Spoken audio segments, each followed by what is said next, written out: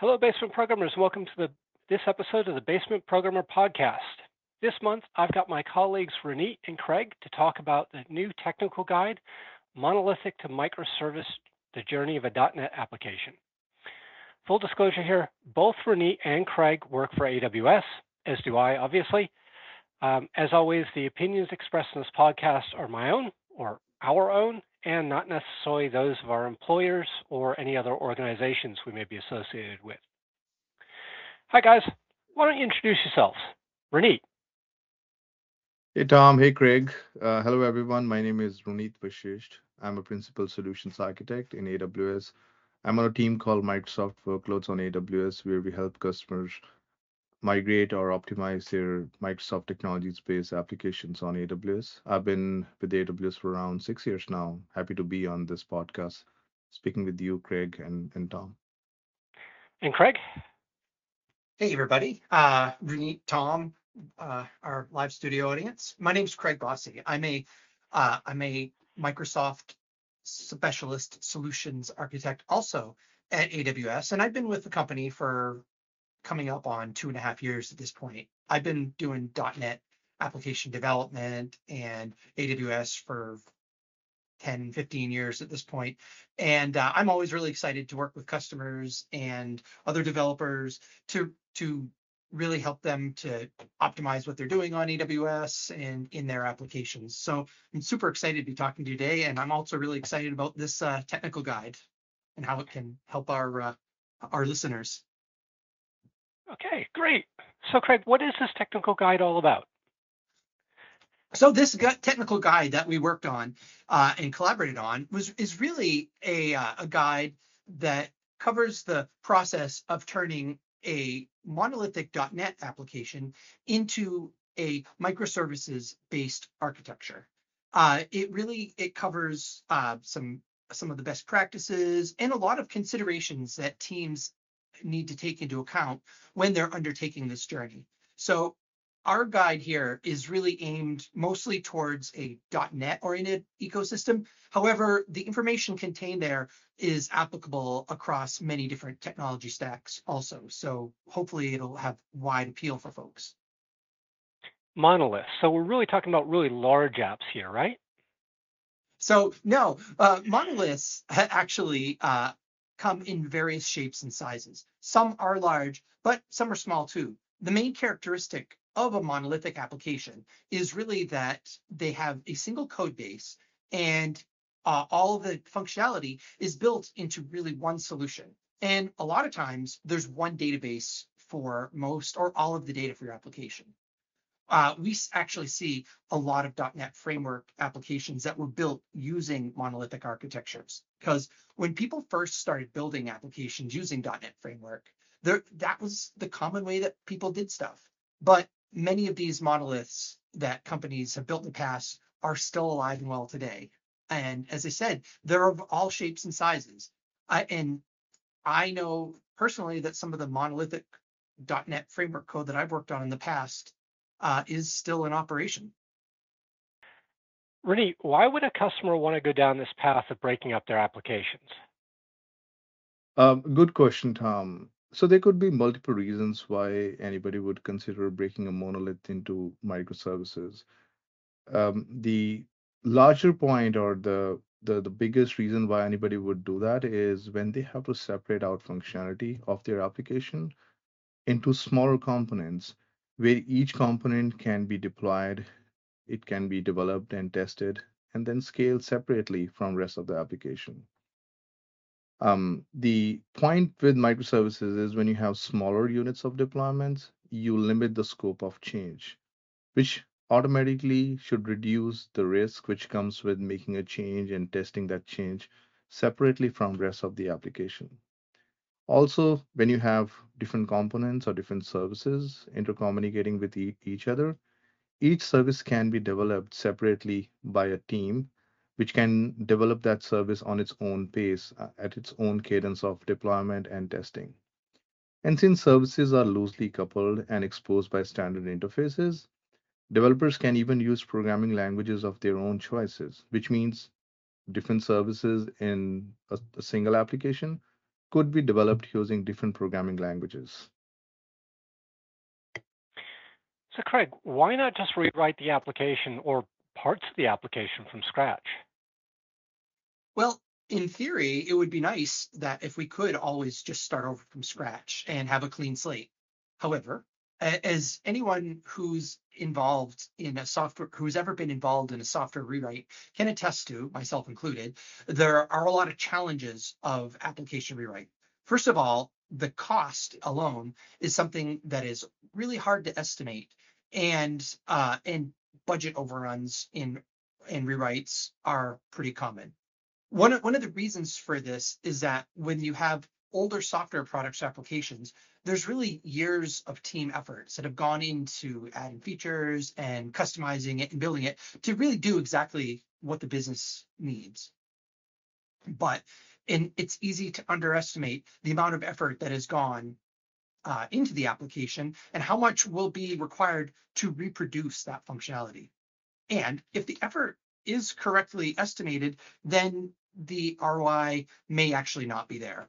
So, and another challenge comes from not being fully aware of all these requirements. So the business requirements are generally pretty well understood, but the requirements for the new rewritten system could be it has to work the way that the old system does.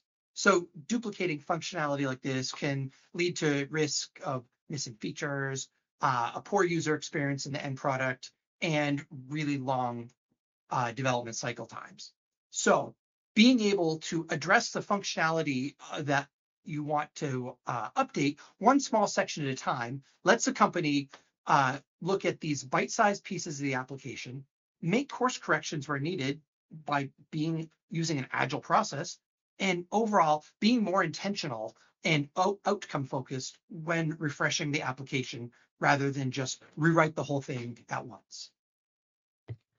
Yeah, and also this is sort of a proven theory. Like if you have an existing application, imagine which has been built over many years, and if you decide to rewrite the whole application, you have to make sure that you understand how different layers or modules of the application talk to each other before you're starting like rewriting the whole application. That's where the concept of organically breaking your application into smaller parts, maybe having some kind of a front end or facade layer, which makes sure that the users are never interrupted and the user experience is never affected, and use architecture patterns like strangler fig pattern to break parts of the application into smaller components. This has been proven to work just well. You can start small and iterate on top of it and keep on making changes. And don't forget that if the person or team who originally wrote the application is no longer with the company, it becomes really difficult to even understand which part of the code and why does it even exist in first place. Yeah, well, I mean, I can barely understand the code I wrote last month. So true. And as Reneet said, as these applications have grown organically, usually things like documentation have not grown with them. The people that have built the applications sometimes uh, really have the entire structure of the applications contained within their head, and decoding why and how something is coded in a way that it does can lead to confusion and misinterpretation, etc. We talked about if the people that wrote the code left the company, but I've come across situations, even with code that I've written, in which, as you mentioned, Tom, the author of the code can't really remember what it was used for because it was so long ago. So we have to keep the code as is, and people are kind of afraid to touch it. And that can be a barrier for developing new features that are actually needed. And the time taken to develop those features is extended because of the overhead of figuring out what that code does. So, why do we say this? Well, when we're talking about refactoring code into microservices, then careful planning can not only address some of these problems but also put you in a position to prevent this situation again in the future. If we're in a brain drain situation, when we're creating our microservices, we're going to have to figure out in our application how we might isolate this code for a certain set of business functionality or a domain. And there's going to be some effort there and some, you might say, some elbow grease. But by isolating that code into single microservices, or by isolating, for instance, a single domain to a single microservice, we're going to be able to limit the scope in the future of what this code actually does. Even though the overall code base of many microservices may still be very large, like a monolith, the individual pieces of functionality will be smaller, more targeted, and independent of each other. This not only organizes our application more understandably, but in addition, it provides a blueprint for growth of our applications. And then worrying about who knows what about a certain application or who owns it, or who owns a certain portion, teams could just like quickly step into a function area of the application and make the updates as needed. I'm laughing as you guys are talking because I can remember an application I was working on that had a comment that said, "Don't change this value, it works." So Renee, how does this guide help out?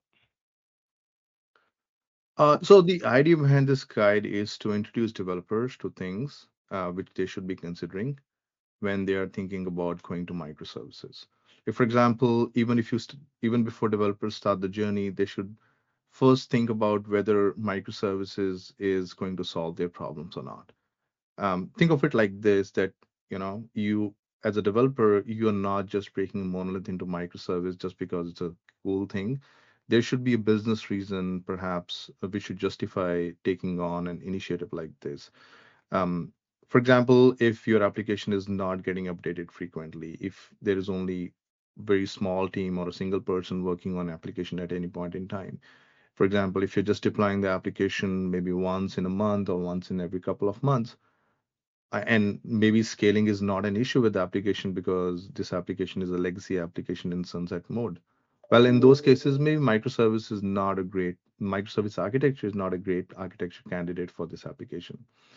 But if this is something which makes sense for the business, if your application is frequently getting updated, there are multiple people making changes, the adoption of application is going upwards. There are parts of application which needs to be scaled and deployed differently than rest of the application, then absolutely microservices is the right way. So the guide goes into all of these aspects which developers should think about. Then we go to the next level of what are the operational considerations to keep in mind. For example, what are the things to keep in mind when you are going to monitor a distributed application based on microservice architecture? What are the deployment best practices? And then we also talk about compute considerations. For example, containers today are synonymous with microservices. Developers might be compiling their application and then creating Docker images. A lot of developers may like to go to Kubernetes by default, but there could be more than one way to run containers in cloud, in AWS. So the guide talks about some of those services. Then serverless architecture paradigm is becoming more and more popular, both with containers as well as with serverless functions. So the guide talks briefly about serverless architecture when it comes to microservices.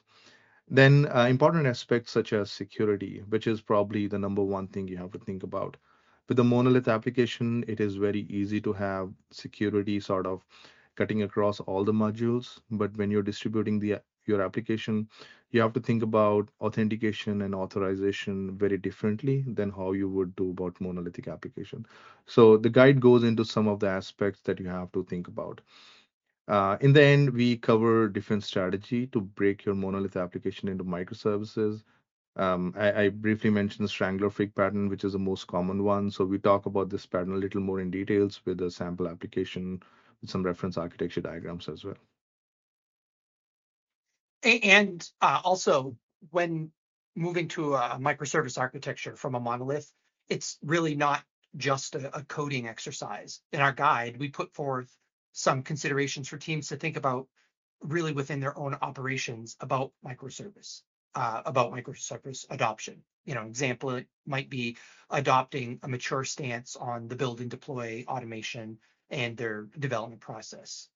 Since microservice architectures include a lot more moving parts than their monolithic counterparts, it's important for teams to be able to keep the complexity at bay by managing it and so that they can reduce the risk and focus on the value added parts of their job. Sounds complicated. Yeah, I mean, when you think about it, I mean, if you're just getting started with it, it may look very complicated. But the complexity of breaking an application into smaller services really depends on factors such as the size of the application, um, whether application is already built into modules or layers. Do you have clear domains in your application or not? Like once developers understand the journey to microservices, there are multiple tools which can help them expedite this process. For example, an AWS tool called Coding Assistant for .NET. It is an analysis tool that can help developers scan their .NET Framework applications and generate assessment which can tell them what are the changes required to take that application to the latest version of .NET. So if you have dependency on .NET Framework APIs or NuGet packages, which you may or may not be aware of, by using Coding Assistant, you will get assessment or insight into what are those APIs and what are those NuGet packages which needs to get updated. Um, and I mean, speaking of Coding Assistant, why would you use that? If you have an application which was built over the period of many, many years, very likely this application was built to target Windows operating system, which is a great operating system. But if you're thinking about microservices, you're most likely thinking about scaling your application very, very fast, distributing your application, and then packaging into containers. And it would make sense to then start considering latest version of .NET, which is a cross-platform version. And what it allows you to do is package your application, your .NET 6 or 7 applications into really small containers, which can run on platforms like Linux. And because these are small containers as compared to what you would do with Windows containers, these containers can go up and they can scale out in a matter of few seconds as compared to Windows containers, which can take slightly longer period of time. And with Coding Assistant, you can run it as a standalone tool on Windows machine, or if you prefer to um, stay within Visual Studio, we recently launched AWS Toolkit for .NET Refactoring or Refactoring Toolkit for .NET, and this extension is for Visual Studio. And just like Coding Assistant, the toolkit can also assess your application source code and recommend modernization pathways, such as porting to .NET 6.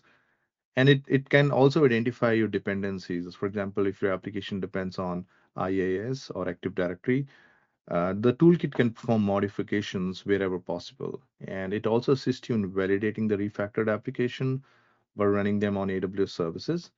And with this extension, you can perform all of these tasks from within Visual Studio. So you, as a developer, never have to leave your IDE. And the cool thing is, both this toolkit and Coding Assistant for .NET, it is available at no additional cost to our AWS customers.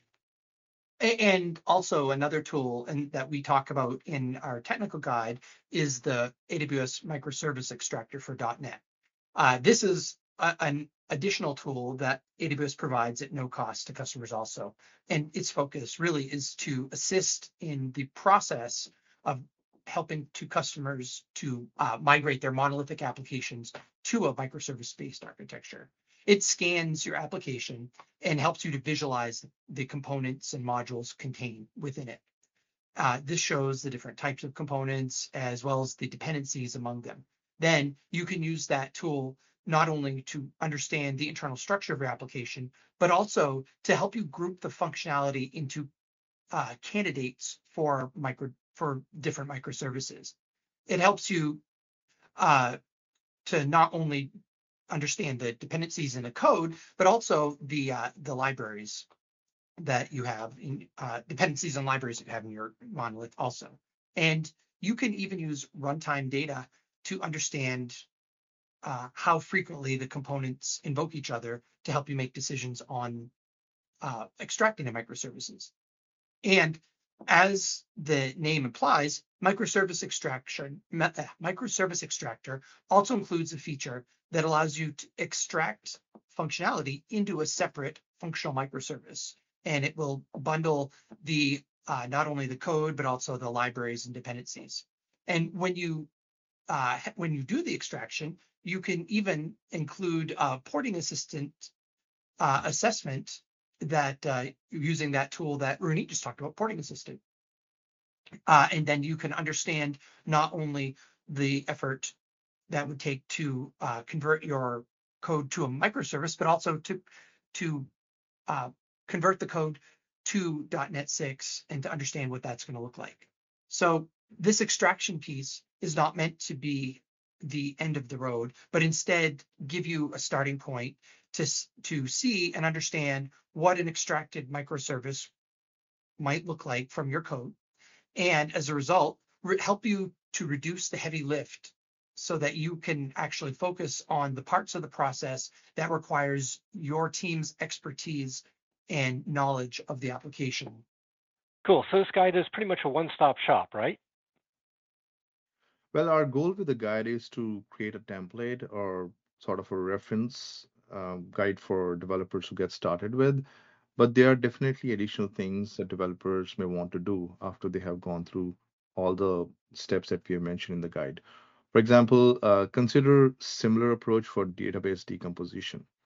Microservices are incomplete unless you have decomposed your databases for each services. We could not go into database decomposition in details due to the limitations of the scope of the guide, but we would suggest readers to think about their databases as well before they start breaking their application into smaller services. So next, once the teams have really used our guide and kind of understood this beginning part of the process and looked at started to consider things like database decomposition.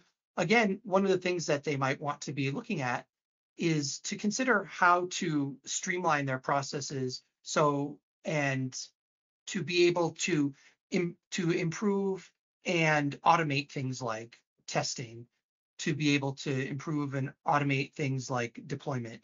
Because what they're going to find is that once they're operating microservice architectures, that the way that they've been doing things in the past is going to change. And for teams to really be able to speed up deployments, to be able to deliver those features faster, having a fully automated system is going to really be having a fully automated mechanism is going to be a way to have success. And this is going to include, say, being able to use things like infrastructure as code or some of the other types of automation features that are available to teams. So where do you guys go from here? Well, for me, it's off to reInvent, where I'm delivering two sessions, one with you, Tom, where we are talking about refactoring .NET applications.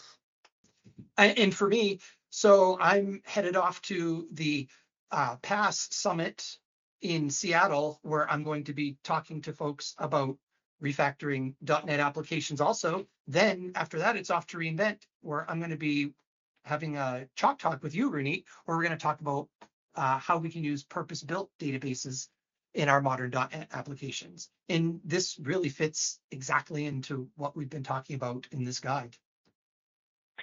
All right, Craig, Renee, I want to thank you both for being part of the Basement Programmer podcast. It's the first interview I've done, so really cool there.